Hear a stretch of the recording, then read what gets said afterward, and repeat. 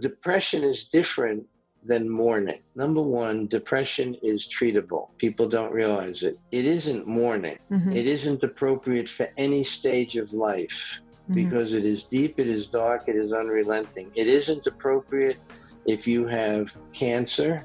It isn't appropriate if you are on the doorstep of dying or you have made great losses in your life. Mourning is appropriate, but not depression. Hello, and thank you for joining our podcast, Hope to Recharge, a show that is designed to bring hope, inspiration, motivation, and some practical tips to those that are battling depression and anxiety, and to those that are supporting loved ones that are going through the journey in this difficult time of depression and anxiety. I'm here to tell you, you are not alone, and we will live beyond depression and anxiety. We will share our stories, one story at a time. In a world of mental health, together is better. I'm your host, Matana.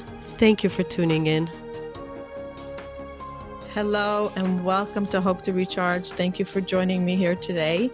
Today I have a very, very special guest, someone that's near and dear to me, because I feel that by me meeting him, I was on the road to recovery. Dr. Samuel Pauker. I came across his name after I went to a different psychiatrist when I was really, really hitting rock bottom. I was sent by my local doctor to a local psychiatrist. Did not work out. And I was desperate to find someone good. Desperate, because I was desperate to heal. I was desperate to understand what I was going through. It was the beginning of my journey with mental health. And a lot of you know my story, that I went into a panic attack that led to another one, and then I hit rock bottom depression. And I just said, I need help. And my aunt is a therapist in Manhattan, and she deals a lot of time with psychiatrists in the city. And I said, give me the top psychiatrist. So she's like, you want the top? Dr. Pauker. So I'm like, how fast can I get into Dr. Pauker? And she said, give him a call. I think it took, I left a message. My husband left an SOS message that I didn't even think that I'll survive the day. And Dr. Pauker made time for us, and a lot of time, because the first intake took a few hours, and I can't express that feeling of relief, even though before I even got better, before anything, just meeting Dr. Pauker gave me a sense of he cares, he's there to help. Each story is different, and I left there thinking I'm not alone. So I'm so honored to have you here. Thank you for joining us. Thank you for clearing schedule, because I know how busy you are. First of all, it's a great pleasure to be here with you and to sort of get feedback after all these years regarding how amazingly well you've done, and to see that you've embraced this particular task and goal of trying to bring a message to so many people about such a challenging subject. So this is really quite a pleasure to sort of have the circle kind of closed. So it's a great pleasure to be here. Thank you. And thank you. And you look great on the other end of that microphone. A little bit better than last time you saw me. So absolutely. Thank God. I know that you're very, very busy, and I can speak to you for hours. Just leading up to this conversation, we spoke a bunch of times, and every bit of nugget of what you give me is so helpful, and I cherish it. And before we deep dive into the psychology and psychiatry and medicine and what is depression, what is anxiety, that people should understand a little bit more, can you give the audience a background of who you are and how you got into this field of psychiatry? Well, my name's Sandy Pauker, and I'm on the clinical faculty at Cornell University Medical College, and an assistant attending at New York Presbyterian Hospital on the Upper East Side of New York City. I'm also on the faculty of the Columbia University Center for Psychoanalytic Training and Research. I've had a private practice in New York City since 1984.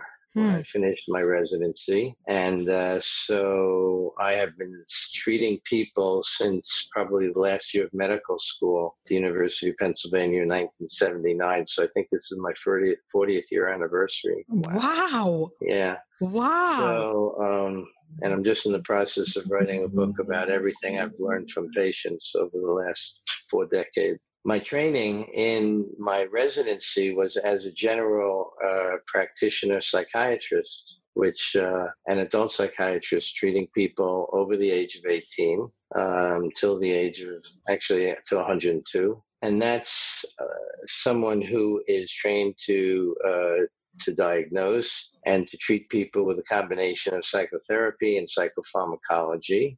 Mm-hmm. And having taken advanced training in psychoanalysis, I'm also trained in the ability to do psychoanalytically oriented treatments with people. I've also had an interest in family therapy. So I've done a lot of family and couples therapy. And my wife and I wrote a book in 1987 based on a nationwide study of newlyweds called The First Year of Marriage. I didn't know that. Yeah. What to expect, what to accept, and what you can change. She's a great interview also.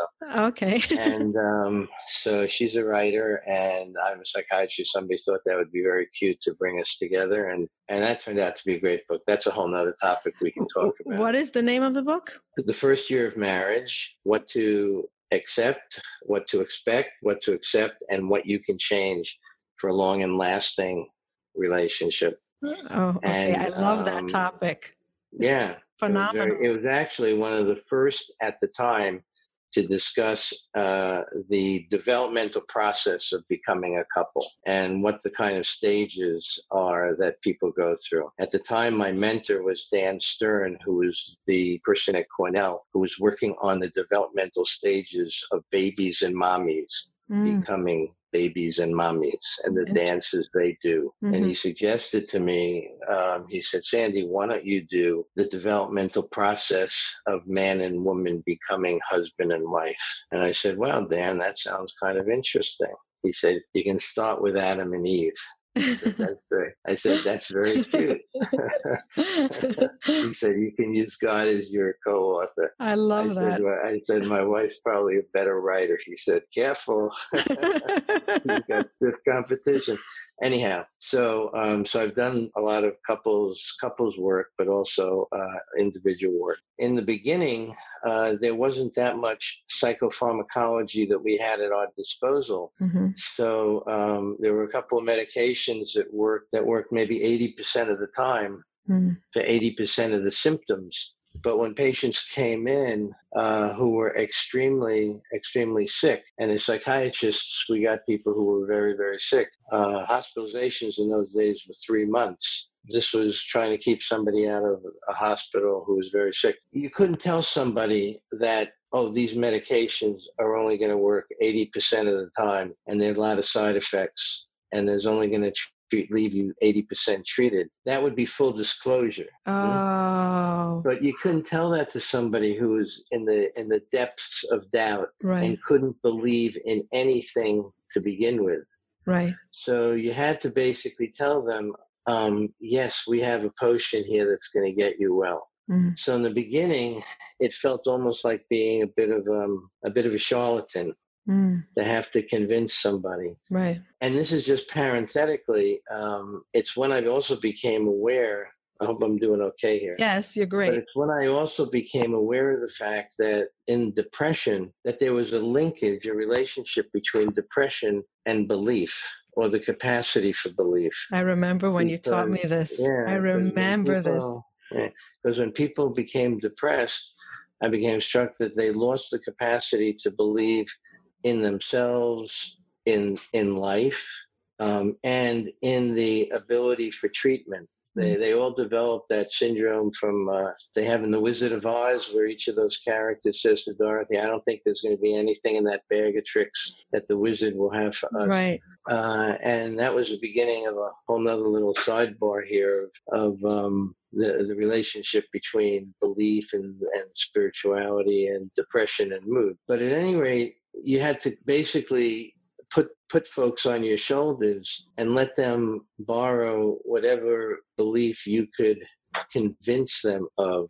Right. And at the time, it wasn't full disclosure. And it wasn't like today where we have such a wonderful armamentarium of things that we can do. We're really nowadays we're like shamans. We can wave our hands and make people almost universally better. And that's the secret people don't know. in the beginning, we had to convince them we were okay with very little. Right. Now we have to convince them that we can do almost everything. But at the time, it was ironic because as a kid, my father, who was in menswear business and owned a menswear knitting mill and sold menswear. I would go into work with him as a kid, maybe as a 10 or an 11-year-old, and I'd sit in the back with the salesman. And the salesman would be on the phone with the buyers. And I remember one guy in particular, he was the screamer. He'd be screaming on the other end of the line with somebody. He'd say, Joe, it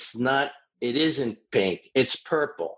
And besides that, pink's going to be the hot color this season anyhow.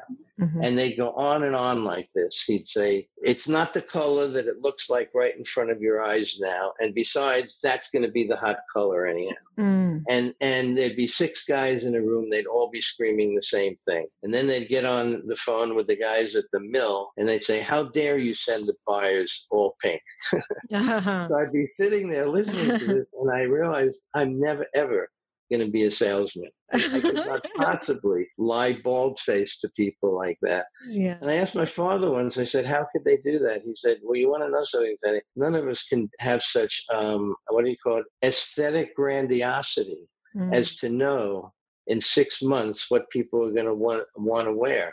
And the fact of the matter is, in 6 months, they may well want to wear pink.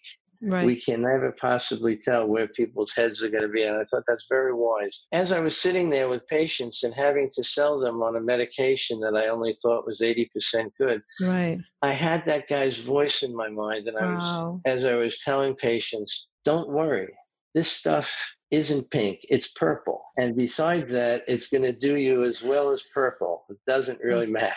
Right. So all that stuff that you thought was the worst thing you'd ever heard in your life actually turned out to be what allowed you to sort of stretch things a little bit. But as time went by, we've lived through a couple of decades of research in the brain, and it's really been quite miraculous. And although there's a lot of skepticism that people have about fiddling with their brains with drugs, and I share that as an innate part of all of us that feels, don't give me drugs. We all grew up with that, Right. But the fact is, God has been unusually good to us, and we have at our disposal maybe 5 different classes of medications, and we can target mood, and we can target cognition, and then we can target more subtle forms of mood and anxiety and energy. Right. And so the kind of work that I have found myself doing over time is what I call psychotherapeutic psychopharmacology, or psychotherapy guided psychopharmacological therapeutics. What does that mean? It means that I don't do a 15-minute kind of pharmacology. There are those places. In fact, most of the psychiatry in the country happens in clinics where you would come in. I'm not disparaging it, right, because it's where most people get treated, and it is the cost-effective form of treatment, where you'll go in and you'll fill out a long checklist of symptoms. And so by the time you walk into the doctor's office, he's already seen a whole laundry list of symptoms, and he will then basically have the formula that he's going to prescribe for you before you open your mouth. But in my world, I still do a very long interview with somebody, and I use the finding out about your symptoms to really get to understand you. Right. Because each of these symptoms may be buried in a whole story. And as you get to know... Can I add something to that? Yeah, absolutely. I want to add that when I met you for the first time, the fact that you didn't do it in 15, 20 minutes, half an hour, and you gave me, I think it was 2.5 to 3 hours of intake. First of all, it gave me hope that you really cared because you're spending the time with me. Second of all, it also gave me hope he's going to understand because he heard me out and he asked almost every single question needed in order to diagnose me. So when I left with a sense of real hope of, oh, he's going to get this right. It's not just, here's a prescription and you were very clear, and you went through step by step explaining the different reactions to what I'm seeing and what I'm feeling and the why behind it, which gave me so much strength. Every single time I went through an episode of a panic attack or extreme depression, I was hearing your voices explaining it to me in my mind, and it helped me every single day. Besides the fact that I knew that you told me, we're going to work with a cocktail of different things. We're going to see what works, what doesn't work. Nothing is right away. And the fact that you gave me so much time, I think, was much of my hope to recover. You are really pretty amazing that you remember all of that. I do. Because you throw a lot of things. I really use the spitball approach, and you throw a lot of things at the wall. But hearing all that out in the detail that you just mentioned gives people the sense that you really are hearing and really getting on the inside of what it is, their experience is. And when you tie it all together at the end, and you say, hey, listen, the sleep problem and the focusing problem and the appetite problem and the sex problem and all these things, right, which people really don't put see together. It all tied together. Right. And then you tie it all together and you say, lo and behold, what you thought was so unusual. And I say, I hate to tell you, I know that you feel that you are an unusual person, and everything about you is unusual. But this condition you have is actually right out of the textbook. Right. So this actually, what you think is the most extraordinary, actually is the least extraordinary. Right. And it's right down the center of the fairway. And so that actually is really eye-opening for folks. And you can do that when you really take the time to really listen to it very carefully. And when you then say, this is how I think I would go about treating it, it gives it more authority. And you're not just throwing some medicine. You then have the ability to say, and this is why I would use this medication, because it would be especially good for that symptom. Exactly. And it would avoid that side effect. Right. So, so this kind of really listening carefully pays off. And as time goes by, and the nature of the treatment is that certain symptoms will respond right away, and certain symptoms will take a little bit longer. And so because the treatment of depression takes a full 3 months for these medications to work fully, then you've already set all that up right from the beginning, that your sleep may respond right away, but the existential dread that you have in the morning may not respond until month 3 completely. So we're not going to think that what we're doing is a failure because you're eating better and you're functioning better at work and you're sleeping better, but you still wake up in the morning and don't know why you should go on with your life. Right. So, so there's a lot of aspects to the experience that you really want to have a patient come away with, as you said, so that down the line it still plays in their head. So I have a lot of patients who, at some point, they will come off the medications. Right. And they may come to rely on other strategies for maintaining their mood. Right. Having brought down the intensity of symptoms pharmacologically, people are able to utilize other, you might say, what's called technologies of the self, like yoga and meditation, which may get swept away when symptoms are in the 0 is nirvana and 10 is hell. Then when it's up in the 7, 8, 9, 10 range, meditation and yoga kind of get swamped. Impossible. Impossible. When you use the pharmacology early on, bring down the symptoms to the 4, 5, 6 range, those others really prove to be invaluable.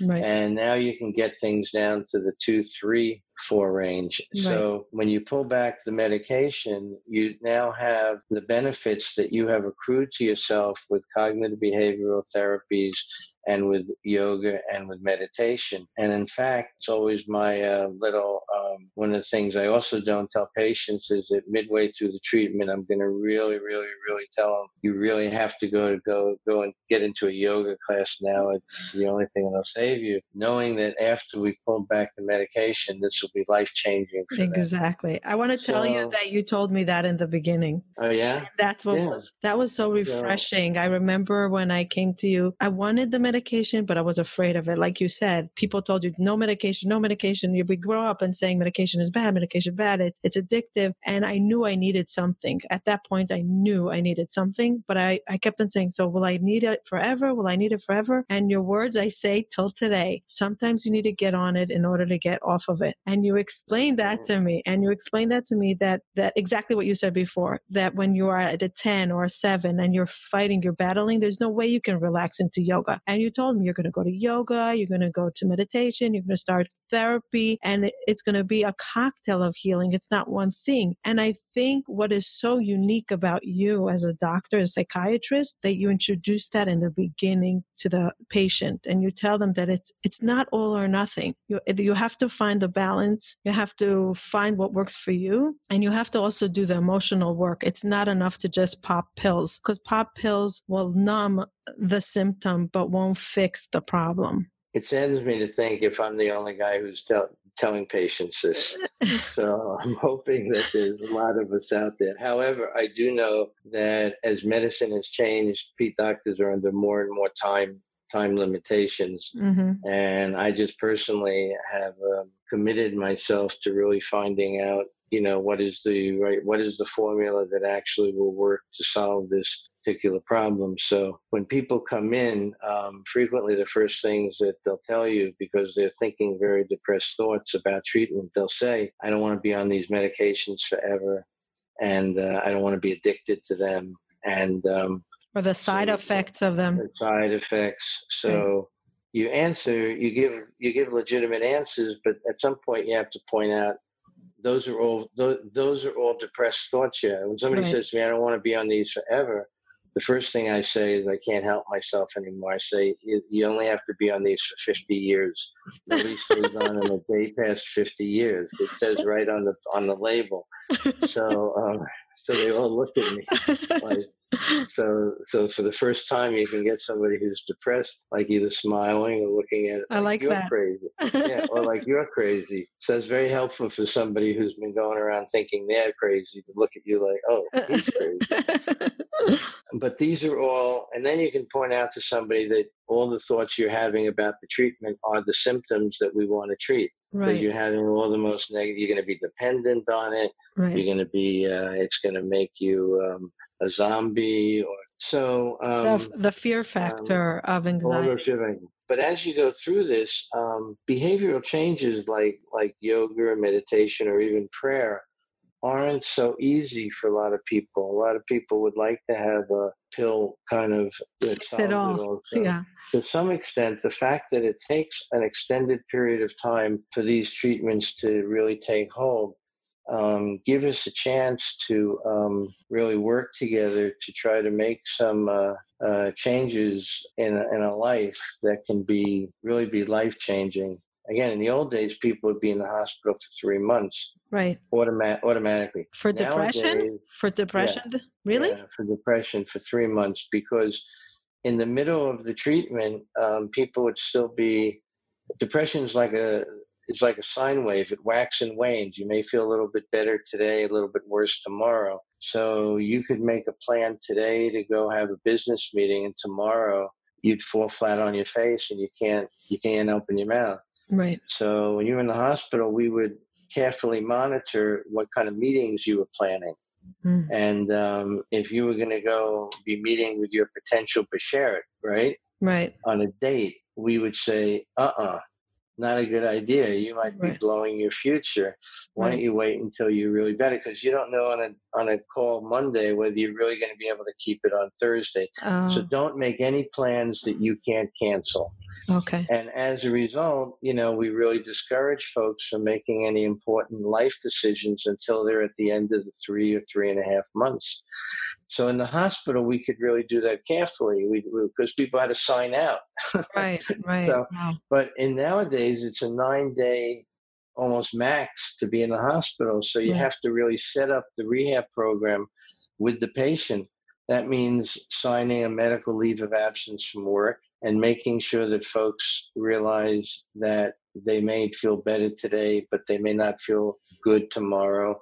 And don't make plans that you can't bow out of. Mm-hmm. And don't blame yourself, and treat what you have like it's a bad pneumonia Mm-hmm. that may take you a few weeks to get better, and you will be better. It's just that this thing takes some time. Can I ask you a question on Mm-hmm. the hospital stay? The people that go nowadays for the 9-day treatment, is it because they had a manic episode, because they were suicidal? What makes somebody say, I need the hospital nowadays?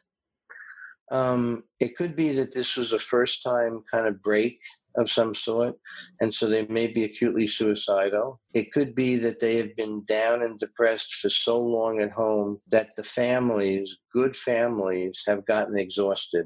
And they need the break. And they need the patient to be hospitalized so it can be clarified for them that, yes, you have done everything you can, but the patient has a real condition. It's not just a condition of you giving them more chicken soup. Right.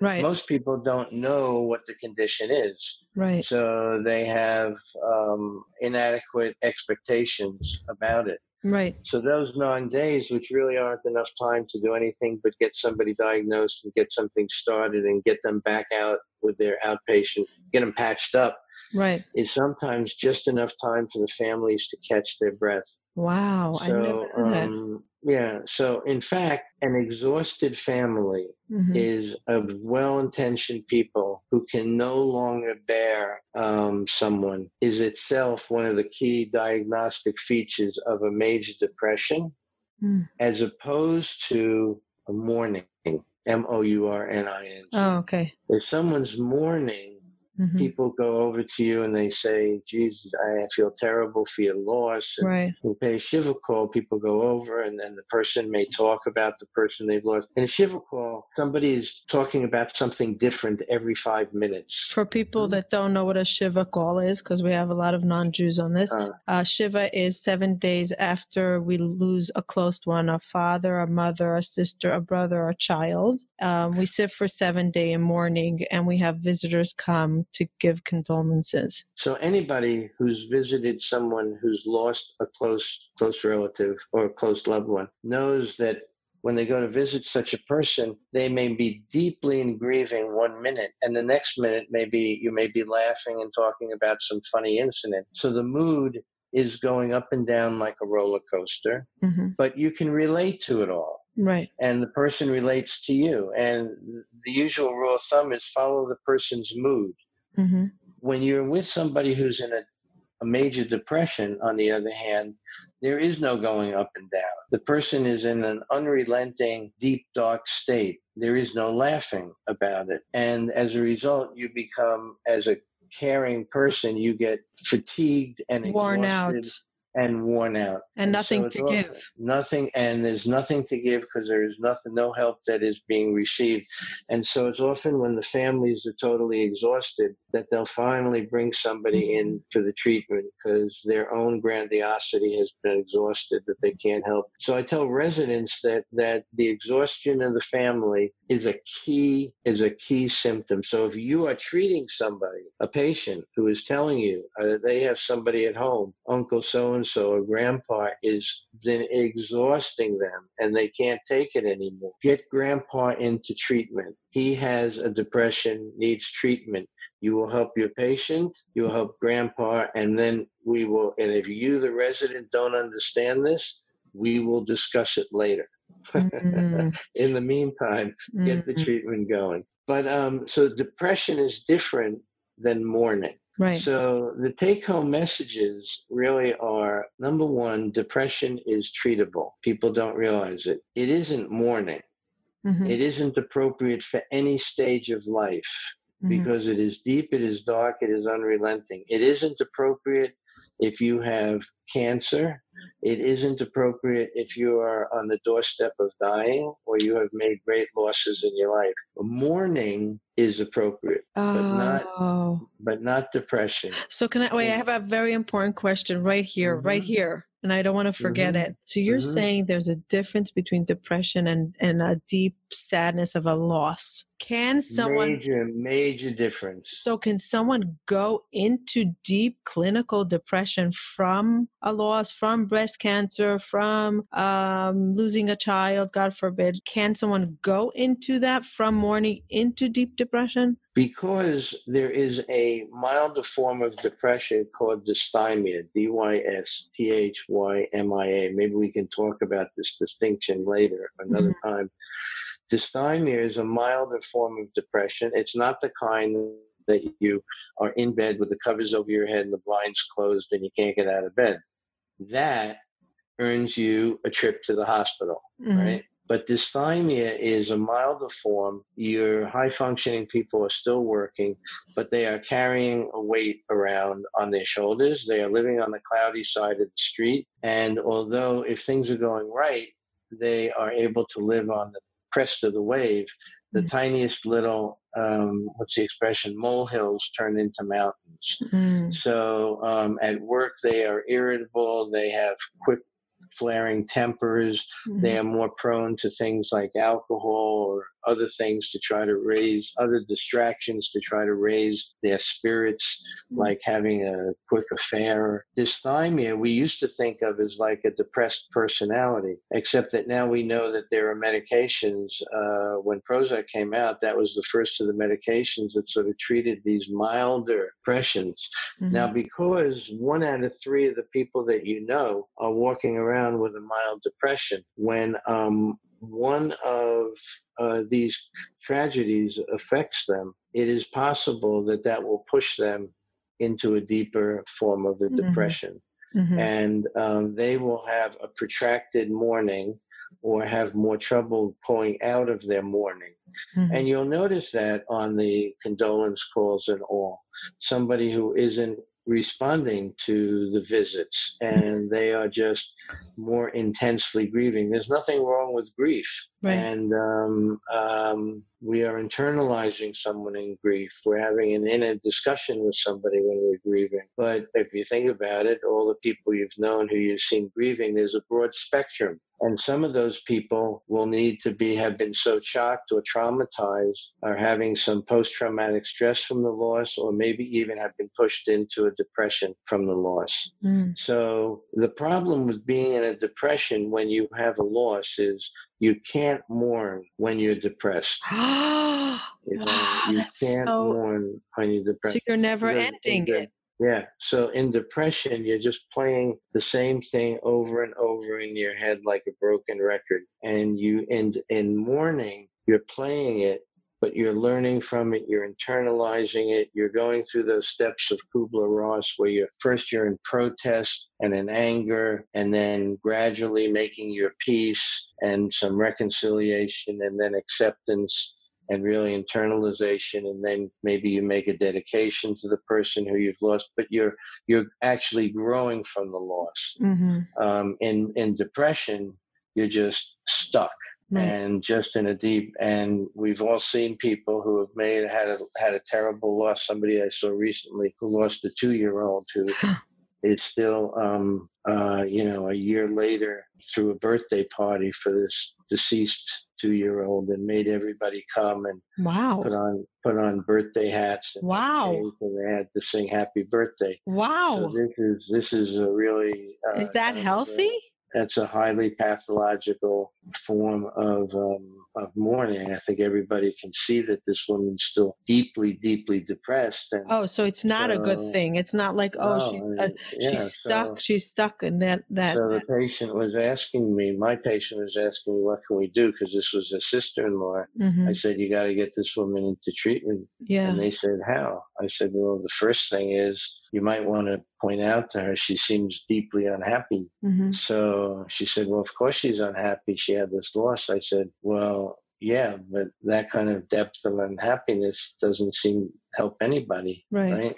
I mean, And so you can still, people don't realize you can still mourn, even though you're not in a deep, deep state of Depression. unhappiness. But this is different because this is a matter of I need to suffer. How can I go on living while my child has died? So that's a different kind of. So depression will accentuate your not just your sense of grief, but your sense of needing to suffer. So and is this something medication helps? The medication will definitely help you to get over it. But we started off by talking about how one loses belief in depression. Right. So you lose belief, you might say, in the good and the forgiving God. Yeah. But you maintain a kind of belief in the demanding, you might say, and the angry and the accusatory and the killer God, you might say. So that's a different kind of, so, we should, all of us, be on the lookout. One goes and tries to publicize such things on the air with you and the work you're doing, not because they're downers, but because there aren't enough mental health workers. There aren't enough doctors. The number of people we now know, now that this is not as stigmatized as it used to be, is enormous. And so each one of us really, everybody put up your right hand. We are all deputized. Right. So anybody who's had this condition becomes a kind of beacon of light just by virtue of the fact that they were down and now they've come out of it, and light is emanating from them once again. Right. So because it's a mixed crowd we have, because the spirit is shining once again, I have a belief that other people are going to see it, and consciously or unconsciously they will wonder, well, what happened to you? So everyone who has been treated is a gift from God to other people. Right. That they will somehow wonder, and at some point they'll say, what happened to you? You used to be so down. Right. And I tell people as they're getting treated and they get out towards that 3.5 month point, I point out to them, you will be a beacon of light. People will come over to you and say, what's happened? I like this that. This is part of your our graduation discussion. I like that. And if you choose to so embrace it, then you'll have an opportunity to turn your grieving couple of months into some benefit for others. And giving back. By giving back, you'll see a coworker who's walking around, and you'll have an opportunity because of where you were. You'll be able to say, hey, I was where you were at, and you just look down in the dumps and you don't need to be. So I think that really folks who've been through this are really the front line. Right. And because there ain't enough of us. Share your story. Share your experience. Share your story, and this is how the front line will be advanced, really. It won't be from the generals. It'll be from the foot soldiers. I have a bunch of questions if I have more time. Sure. Do you have a few more minutes? A couple minutes, sure. Okay, I have a few fundamental questions if you can answer. You told me 9 years ago that depression and anxiety come together. They're sisters, brothers. They're always linked to each other. Can you explain in the brain what that means and why is depression and anxiety together? When people come in, sometimes the mood will be, depression is a misnomer for a condition for which the mood may be depressed or anxious. There is a cognitive component. Usually the thoughts are very ruminative and negative, characterized by difficulty having positive thoughts and an emphasis on the negative. And then there are somatic signs and symptoms like difficulty sleeping and appetite and enthusiasm. So you have those three categories. But in terms of anxiety, so if you're thinking negative thoughts, you're going to feel anxious. You may also feel depressed. If you take your anxious thoughts a little bit further, in some respects, sometimes anxiety is a defense against depression. People will be anxious to get over it. Well, the adrenaline of anxiety will actually block the feelings of depression for some people. Oh. Yeah. So that I have some folks, when you begin to treat them for depression, they will get suddenly extremely anxious. I remember I came into your office and I said, I feel my toes. I wake up in the morning and my toes are always tingling. And you said, oh, that's a good sign because it means that the medication is starting to work and the anxiety starts with the toes, but it means that depression is subsiding a little bit. Kind of lifting. Yeah. So, and sometimes you'll treat the anxiety because in the beginning, sometimes anxiety will be so great that we'll use the anti-anxiety drugs, which will work rather quickly. Mm-hmm. And so somebody will now not be tremendously or overwhelmingly anxious, but they'll come in, they'll say, Doc, I am just so depressed. And then we interpret that the medication has unmasked the depression. And no, the medication has not made you depressed. It's unmasked it. And the correct thing to do is to treat right through it. So some people, because the antidepressants will actually work on anxiety as well, because they will quiet down, you might say, the adrenaline that's surging. Mm-hmm. And so people can misinterpret because their anxiety, because the adrenaline had been keeping them pumped up and masking their depression. Mm-hmm. When you kind of start to quiet down the body's anxious reactions, which have been practically killing them because they've been feel like their heart's been thumping, right, stomachs have been tight and everything. But then they begin to think, oh, this medication makes me want to kill myself. Mm-hmm. So you don't want anybody to kill themselves, but the medication is not making you depressed. Medication may be treating the anxiety, mm-hmm. but it is unmasking the depression. Mm-hmm. And so you have to treat right through it.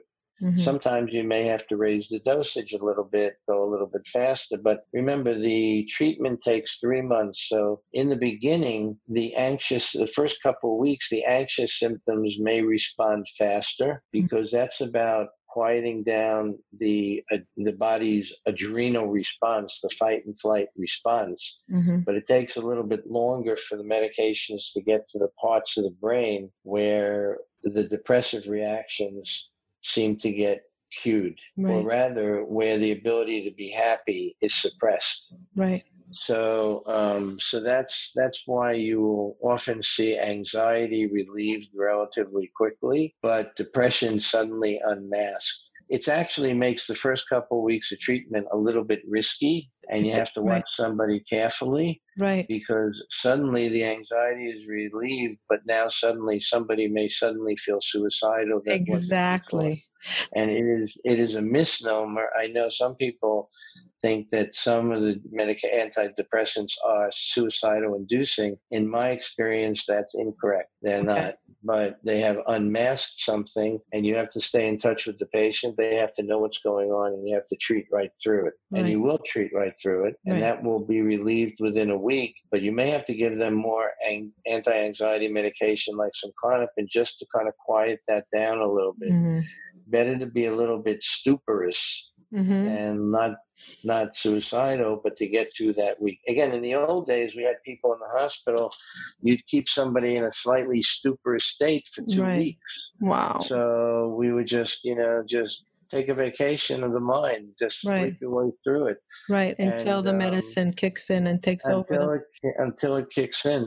Right. Nowadays, you have to be very careful that you explain to people. Right. And because everybody's doing this, I remember in the beginning, when I started my training, we became aware that in China, people get patched up in hospitals and they'd all go home, and everybody in the family became like the nurses. Right. And they call that Chinese medicine. You get immediately discharged, and the family were all nurses.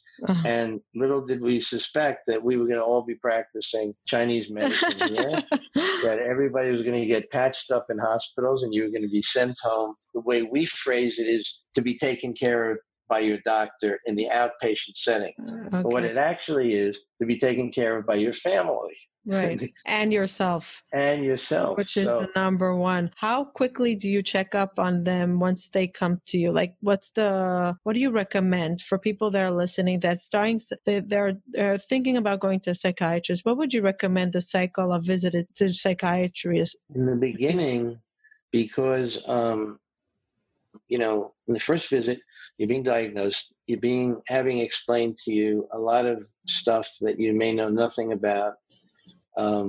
in the first visit, some psychiatrists would break up an initial visit into 2 visits because it may take, just to make the diagnosis would be visit number 1, and then to come back to go over the treatments and to get them started. Mm-hmm. And then because you're starting some new medications, which may include an antidepressant, maybe an anti-anxiety medication, they may want to see you the following week just to see how you're faring. Are you feeling more depressed? Or indeed, is the medication working and less depressed? Are you using the anti-anxiety medications correctly? Do we have to go a little faster, a little bit slower?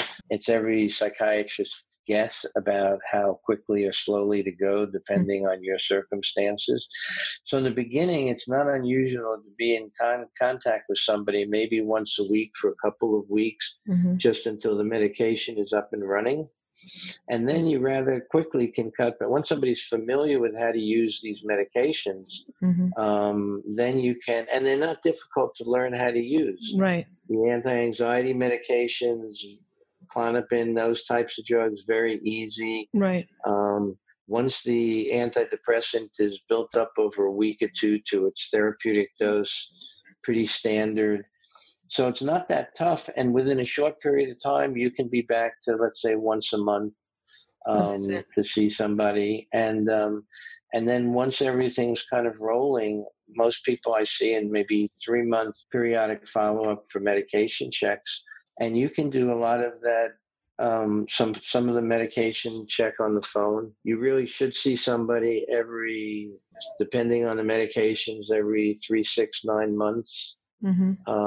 Just because there are things you see when you eyeball somebody that you might miss when it's just on the phone, even though there's telepsychiatry today. But that's another topic. But I'd say in the beginning, you should be in a little more contact. The problem is that for half the country, half the psychiatric medication in the country is prescribed by internists, non-psychiatrists. Wow. So they are going to give you 20 milligrams of Lexapro or something like that. And they'll say, they don't have the time to see you again for a couple of weeks or a couple of months. So they're going to give you just something that's the easiest to give you. Wow. Not anything that's going to require any fancy. They're not doing psychotherapy guided psychopharmacology. Right. So they're just doing, but they are the ones who are there. Right. Psychiatrists don't go into the hinterlands, So. But that's a big problem. You can translate that.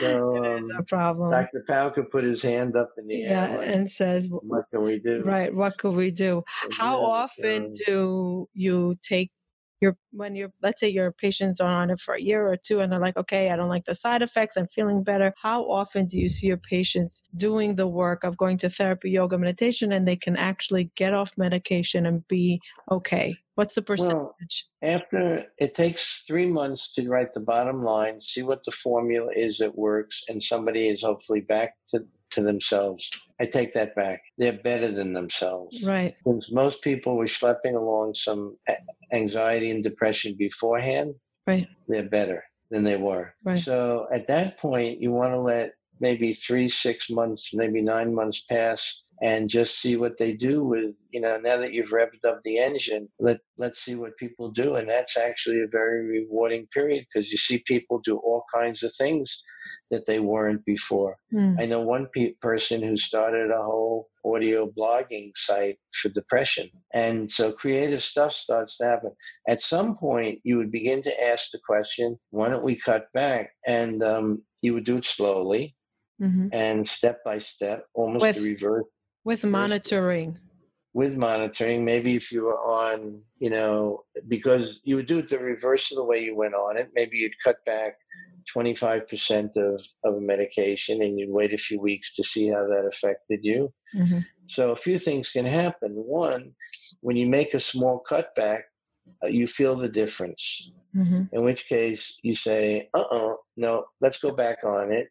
And then you stay on that for a few more months and then you try it again. Sometimes you'll cut back to a low dose. And when you go from a low dose to 0, you'll say, no, I feel that. I feel the difference. So you stay on a low dose as a maintenance dose. Sometimes you'll go off of it and you'll be okay. But because most of these conditions are recurrent, Mm-hmm. but the medications are prophylactic. Mm-hmm. Sometimes you'll stay on a low dose as a prophylactic, and to that, it depends a little bit on you and your lifestyle. Right. So if I'm treating somebody who, most of the people I'm going to see in New York, because they're high functioning people, they can't afford to get knocked out for a couple of months. Right. If you were a moonshiner up in the Ozarks, and all you're doing is sitting around and waiting for those potato spuds to grow to put into that moonshine machine, maybe, if you were knocked out, Right. for 3 months, who would care? Right. But most of the people you see in New York City, 99% of capacity doesn't cut it. They want to Right. work hard and Right. love hard. At that point, when people ask me, what do you think I should do? Far be it from me to tell somebody to stop something completely that might expose them to a painful condition. I'm very phobic about my patients' depressions. Dr. So, Parker, did you yeah. ever suffer yourself from mental health? I've had touches of that. So I have a little sense of, not as deep and as complicated as patients of mine have had, but I have a sense of what people may go through. And I've sat with people for so long and have, empathized with people for so long. My question was leading to, do you get what we're going through, even though you understand the chemicals in the brain? But I think so. you think so? I think I get, The darkness. I've been through things in my own life. Mm-hmm. I don't think it's quite like, if you're familiar with Rabbi Soloveitchik's book, Lonely Hearted Man. You No, familiar with that? no.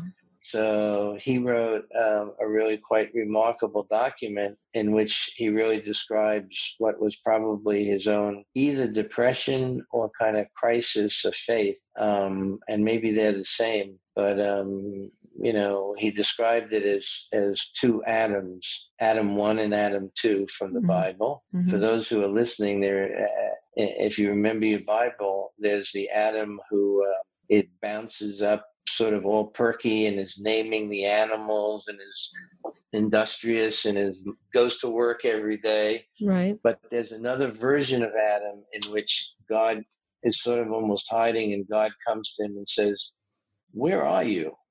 Mm-hmm. And Adam is almost hiding, and God has to go find him, and he's not in a very good state. And the rabbi identifies these two parts of himself. One is the person who's known in his community and is doing all kinds of things, but there's another part of himself that occasionally has a voice whispering in his ear that just says, "Where are you?" Mm-hmm. And what are you doing? And so we all of us have those moments, right? Right. And so, and those can be very deep and very profound. I think that those are, we can talk more about that. And that's what connects you to the patient? Do you think that's I think that more than connects you to the patient. And it's what some patients, there are some people who get into that kind of a depth when they're in depression. Mm-hmm. And there are others, you might say, who almost avoid that kind of a depth. Right. Yeah. When they're in other words, there are those who have written about the deep, dark night of the soul, right, which is a form of depression. There are those who think that as a result of that, you wrestle with a form of spirituality that is, when you come out of it, makes you even spiritually more solid when you integrate that. But not everybody goes through that. I had that. I had that. Yeah, I was very disconnected from God. I was raised very God-fearing, Orthodox, and there was a time that I just didn't see God. I didn't see God. I didn't believe God existed. It was hard for me to fathom that a God can do something so dark. And there was such a lack of spirituality and growth inside me that I almost hoped there was no God, because this can't be real. And then there was an awakening moment that I said, God, if you are there, prove it to me by me getting healthy. It was my little vow. I remember where I was standing and I said, God, I'll forever pay it forward if you heal me, because this darkness is so dark and it's so debilitating, and I can't take one more day of it. I just want to heal. It was a process of healing, but the process was up and down, up and down, up and down, up and down. But when I will never forget those words that I said, because I really meant it. I was seeking something. I think when we're so down, depressed, and there's no hope, we want something higher than us, because we're depleted. So we're hoping that there's something, there's a higher energy. So not everybody believes in God, but people believe in energy. Everybody believes in something else that lifts them. For me, it was God. For somebody else, it's the universe. It doesn't matter. It doesn't matter, but Right. it's something greater than us. And and I find also that deep analytic minds go into depression more often because they can't figure things out. Did you see a relationship between that? Absolutely. I think it's absolutely. And I think it's really something that you can actually remember the moment or the period that you were actually, I hope you wrote it down, but that you actually just spoke it out here. So that's good. Everybody should listen to that, because I think that's a really, it's almost numinous, when you go through a period like that, and because you never forget it. And I think it's soul searing. Yes. SEARING, and integrating those two really, I think, changes a person and makes you alert to your fellow man's. Some people go, and it's hard to figure, but some people are just geared towards that, or have that I think it's a capacity, because it's a very vulnerable state to be in. And some people, you'd think, how could you not possibly realize what you're going through? But they're like almost warded off and defended. I want to touch upon this new book that you're writing. If you can explain, I think it's about body, mind, and soul together. What is the relation? It is gonna have components. It's about so you have depression, you can cure it, and it's about the fact that depression is close to 100%. In distinction from when I began, and I had to be a charlatan. Nowadays, depression is, if you do it the way I've been describing it, by really understanding what you have, and with a vast variety of things that we can do about it. Depression. I haven't gotten into some of the newer things like ketamine and psychedelics, but depression should be just about 100% curable, with close to zero side effects. And so, with medication, you're saying curable. For starters, with medication to get you out of it, but on the road to the medication, there should be, to get to the psychopharmacology, you have to go through a psychotherapeutic process of understanding yourself. Right. It may not be a psychoanalytic process, but it may not need to be, because you are so deep into it to start with. Right. Right. And but that in the course of it, to get from that, as you are walking your biological gradient, you find that there are things can only be walked with a psychological gradient, like with some CBT, and with a mind-body gradient, right? The medication will not do for you what controlling your own thoughts chi will do for you, your own meditation. And so you can have others shifting models of the mind and the body totally, although they can be translated into each other. But in the East, they talk about chi and energy, right? So, which we can translate into the vagus nerve and various things. So you can have somebody else work on you, like with massage, and move your energy around, but you can learn how to handle your energy yourself with things like yoga and things like meditation. So yoga in particular is amazing, because in yoga, you put yourself into a stressful situation, right? You create a kind of artificial stress. And then, lo and behold, you're breathing deeply. And so you're relaxing yourself, right? Right. So you are conditioning yourself that when I am feeling stressed, I automatically go into relaxation state. This is amazing, right? That when I am stressed, I automatically go into a relax. I am Pavlovian like a Pavlovian dog, I'm retraining myself that when I feel stress, normally when you feel stress, you just get Tighten more up. stress. Right. But instead, when I feel stress, I go into a relaxation state. I deep breathe. Right. I Right. maybe go into a posture and I Right. completely change my mental set when I'm stressed.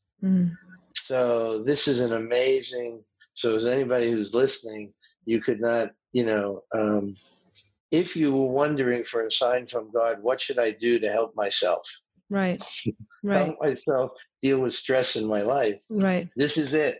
Right. Right. So that is, and we've touched here a little bit on how issues of the soul come in, but this is so individual and particular Right. that it's probably not a general discussion. Right. Although it's something that has interested me tremendously, and I've been in study groups for 25 years about this subject, but that's for another time. Is it going to be in your book? It is going to be in my book. The book's going to be, a lot's going to be on the pharmacology, and then there's going to be a section on the very basic meditation techniques, which is going to be basically a do this now.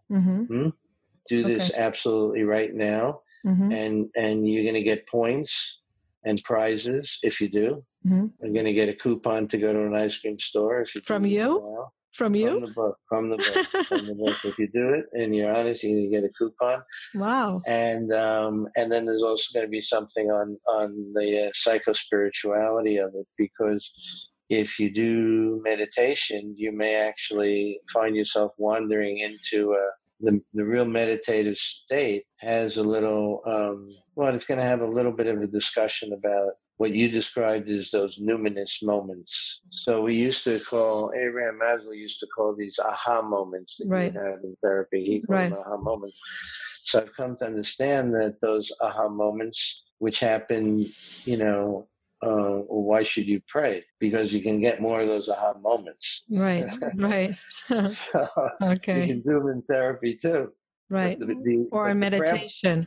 Right. Or meditation. But the meditation and the prayer boys knew about this a long time before the rest of the psychology guys figured it out. Reading people like Jung, there's a lot of reason to believe that those numinous moments, those numinous spiritual moments may be the very core of the therapeutic healing process. So when is this book coming out? Just finishing up now, and so hopefully, within months, I'm just having my editor read it over, and but I'll let you know. Yeah, we want to have you on again to just discuss the book in depth. And do you have a name for the book? Working on a couple of different names, So we'll leave it for next time, the name and a little bit deep dive into the book. I want to ask you two more questions. What would be 2 tips you would give someone that is living with someone that is suffering but doesn't want to do the work?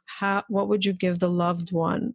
The fundamental 2 tips that they could do to not come down with the ship, or to help them get help when they're in denial, or don't want to, or they're afraid to. The number one thing is that you can, if somebody's in total disavowal, is that you can point out to them out the corner of your eye. Number one, not to get into a battle over this, because if you find yourself getting into a battle over you're depressed, no, I'm not, no. If you find yourself repeating the same thing 3 times in a row, with escalating volume in your voice, like you're talking to a cabbie who doesn't speak your language, then you might as well just back off, because of 3 things. 1, the other person's heard you.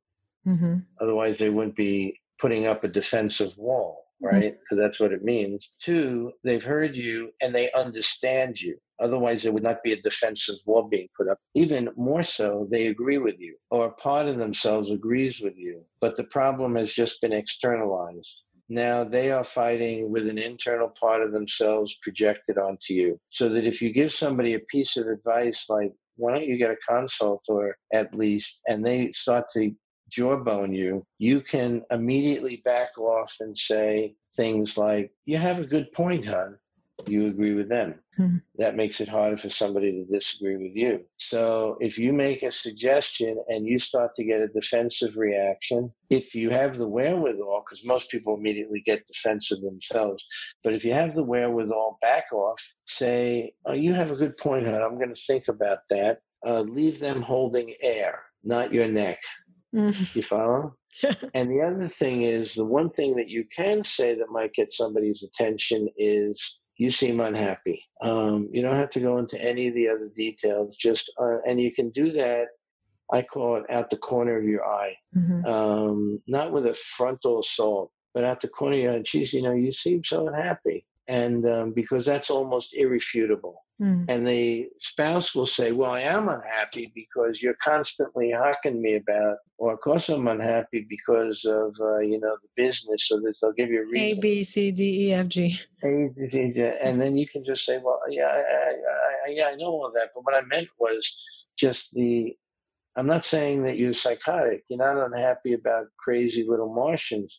All I mean to say is that you're unhappy. It seems to be eating your guts out. And I feel for you, and it's you're unhappy, so you ought to get a consult about that. He said, "Well, what is a consult going to do about it?" And so, so the corollary to not getting into a fight that goes 3 times louder and louder, and basically just some point slithering away and saying, "Oh yeah, I agree with, I'll think about it," and pointing out that you're just unhappy, is just to say, oh yeah, you're probably right about it. When you say disarmingly that, oh yeah, you're probably right, right? It gets them thinking. Then all you need to do is get the process kind of thinking. You shouldn't relent, just say, but also I don't think you need to be consistent. So if on occasion you want to beat your spouse over the head, and then on another occasion you want to come back and say, geez, hon, you've just been so unhappy, I feel for you. So if you want to kind of kamikaze and be inconsistent, I guess that's 3 things. I believe in inconsistency. Oh, really? That helps? Yeah, I believe in inconsistency. Yeah. Okay. You can catch. Remember, you're dealing with the unconscious here. Internally, there is a part of your partner that wants to get well. Right. And you're trying to make alliance with that part. And you're trying to figure out what will work for them. You're shouting, you're sending in like messages in a bottle. But that part is also being bludgeoned by the same part that you're being bludgeoned, meaning the depressive part. So you're trying to speak kindly or shout a message from a distance to the part inside that wants to get help. And you should never get nihilistic and think that your messages aren't being heard. Right. But you should go by the rule of 14, which is that on the 14th try, it will be heard. Is that true? Yeah. But, okay. It may be somebody else's 14th try. So don't give up. Don't give up. Do not give up. And because there is another part of the self that's operating internally that strives for health. Right. Even though it looks like the part that strives for not health is very, very much in prominence. Anyhow. Right. That's it for now. Okay, wait, I have the last question. Oh, the last question. Okay. Last question is, when someone comes to you and they're depleted and they're like, okay, I have no hope, what is the message of hope that you give them? What's the message of hope you give them? Me? Yeah. That there's always tomorrow. That's a very good one. I like that. I don't know if I can do better than that. So I'll phrase it better. What does hope mean to you, Doctor? I see hope through a prism of, the layers of the unconscious, the subconscious and consciousness. If somebody says to me, there is no hope, it's almost like saying there's no God. So the correct answer to that is, that's what you think. But some people really think there is no God and they have hope. That's right. So, but if somebody comes in and says there is no hope, well, it depends what they feel like there's no hope. Sometimes no hope is on the road to making peace about something. Right. I don't think there's any hope in my getting that girl. And the correct answer might be good riddance. Right, right. One lady was asked out by a guy who was totally, infinitely rich gigolo type guy. Mm-hmm. Probably seen his name in the page. And she was so flattered. Oh, well, I'm going out with this guy, but he's going out with a million different women. I said, yeah, so? She said, I'm not sure there's any hope. I said, well, okay. So she said, but I want to go out with him anyhow. I said, okay, well, can you go out with somebody with there's no hope? So she said, I'm not quite so sure. So I said, well, there's one way you might be able to manage it. What's that? You set a limit on the relationship. Set a limit? What do you mean? I said, well, you set the limit at 1 year. 1 year, no matter what, come hell or high water, it's over. Mm-hmm. Over. And you let him know. It's like Cinderella at the ball. When the clock strikes 12, you're out of there. Right. So she was doing this, and so they were getting close to the 9th month. I said, have you thrown your farewell party? Right. She said, well, what are you talking about? I said, well, it's over in a year, right? Right. She says, well, I wasn't so sure. I said, uh-oh, you said that this was only going to be a year. I think you better stick to your plan. Right. Of course, as she started to plan a farewell party, this guy who was the major gigolo began to get all kinds of, what are you talking about? Nobody's ever left me before. I leave them. Right. So suddenly, giving up on all hope became the precondition of hope. Of connection. Of connection to that. But I told her, it was like Tolstoy's thing. I said, the only way that you'll possibly keep him interested is if he sees your back walking out the door. Mm-hmm. So she had to really integrate that particular lesson, that she could keep him interested as long as she would sort of hold this barrier. Because it was the nature, she had to give up hope in having him to sort of have some of his interest. So that helped to work through that, the idea that the no hope was a signal. Interesting. So sometimes no hope is a sign. So I think it really depends. I'm using a slightly kind of, playful example, but it depends what, hope is about. With mental health. Sometimes hope's about, am I going to get over my cancer? And somebody had consulted whose wife had, cancer, and they were very religious. And I didn't know there was such people, but they consulted a seer. Mm-hmm. A seer in, is that right? Yeah, a seer in Jerusalem. There are people who will function as seers. Yeah. So the seer said, I don't think she's going to make it. And they said to me, what do you think?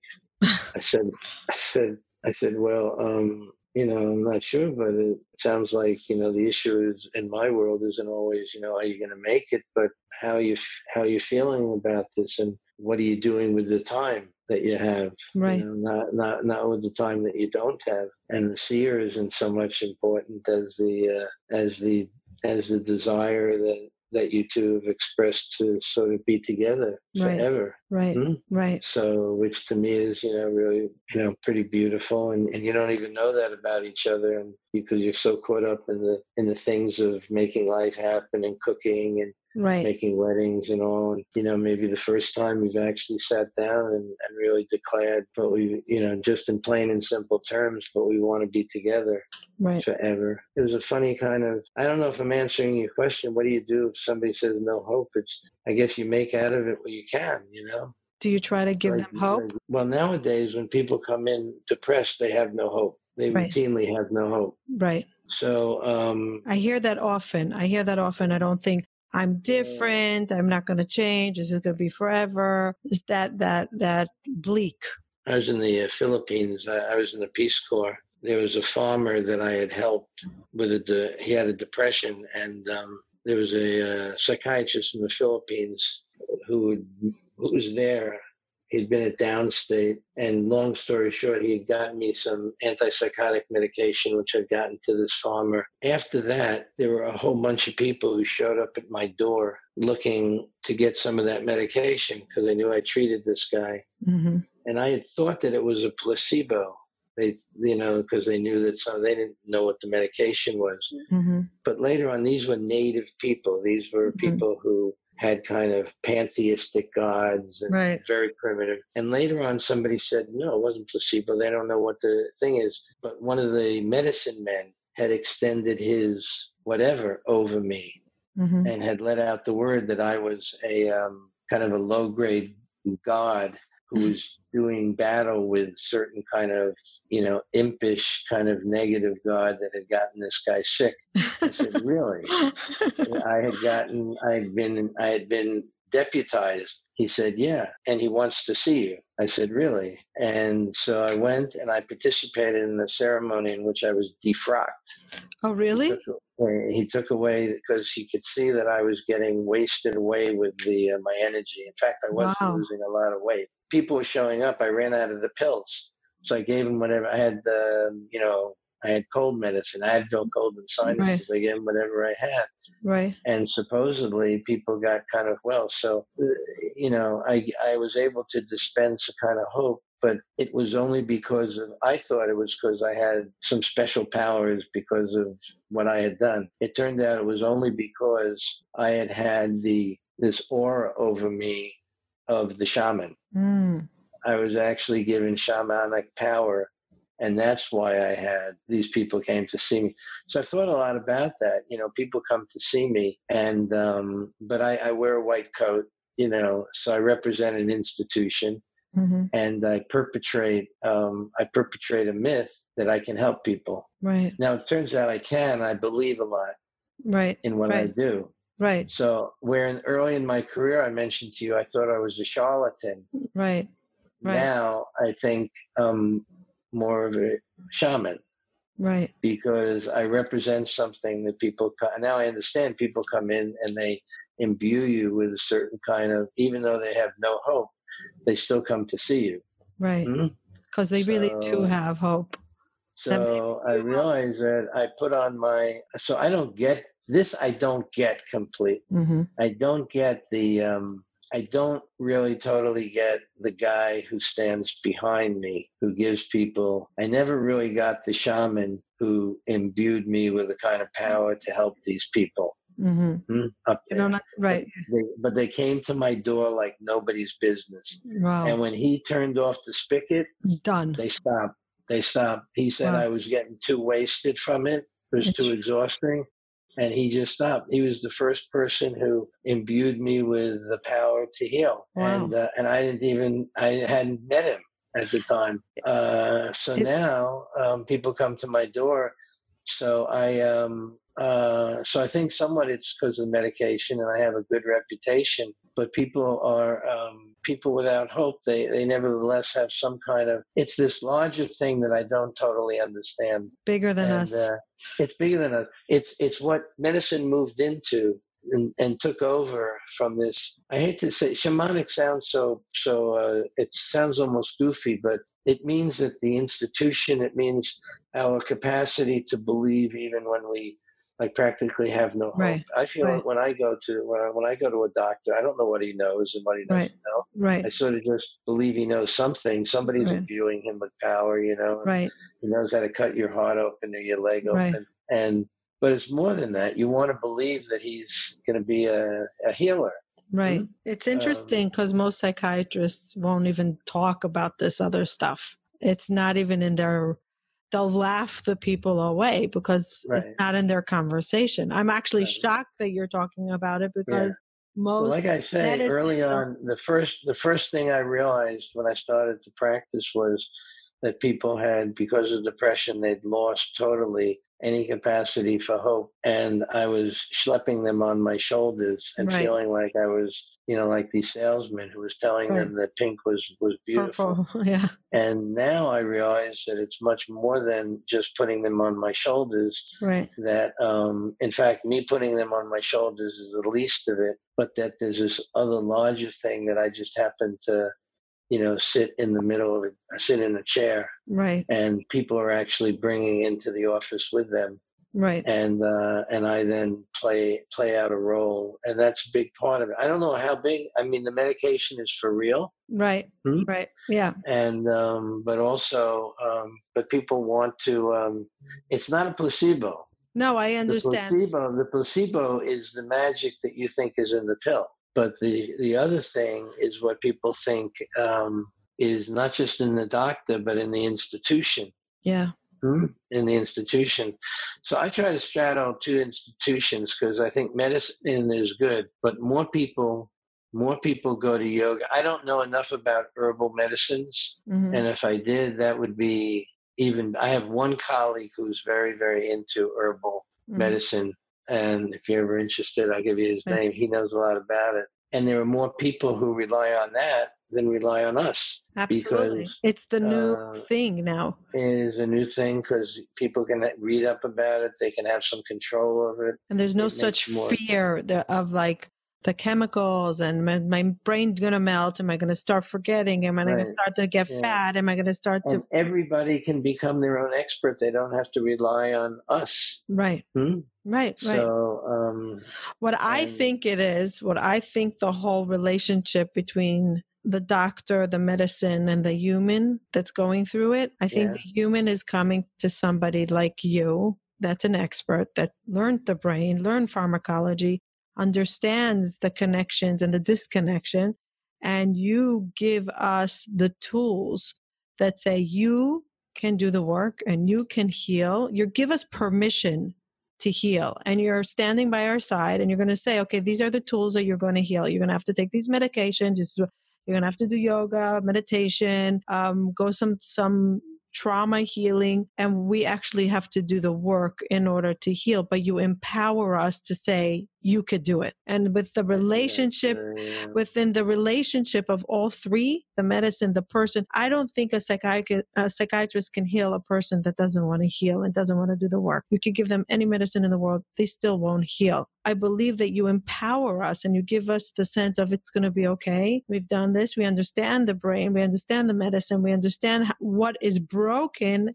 And this is how we're going to put you together. And by giving us that, it's going to be okay. The hope, I call it the hope, is what gets us to work hard, to get out of our comfort zone, to do the work. That's what I think it is. I think that's really a rather profound and amazing kind of integration. I'm going to end off by thanking you and giving you an acknowledgement for walking me through this process, for believing in me, for giving me hope. I don't know what you give others, but me, you gave hope. You gave me clarity. You gave me a sense of comfort. You gave me a sense that I'm not alone. And you gave me a sense of you're okay by not being okay. And the fact that you checked up on me and nothing was dramatic, everything was okay and very soothing, I think that was a big part of my journey of healing. So I want to thank you. Thank you very much for being in my life 9 years ago, that I can speak to you now so many years later. And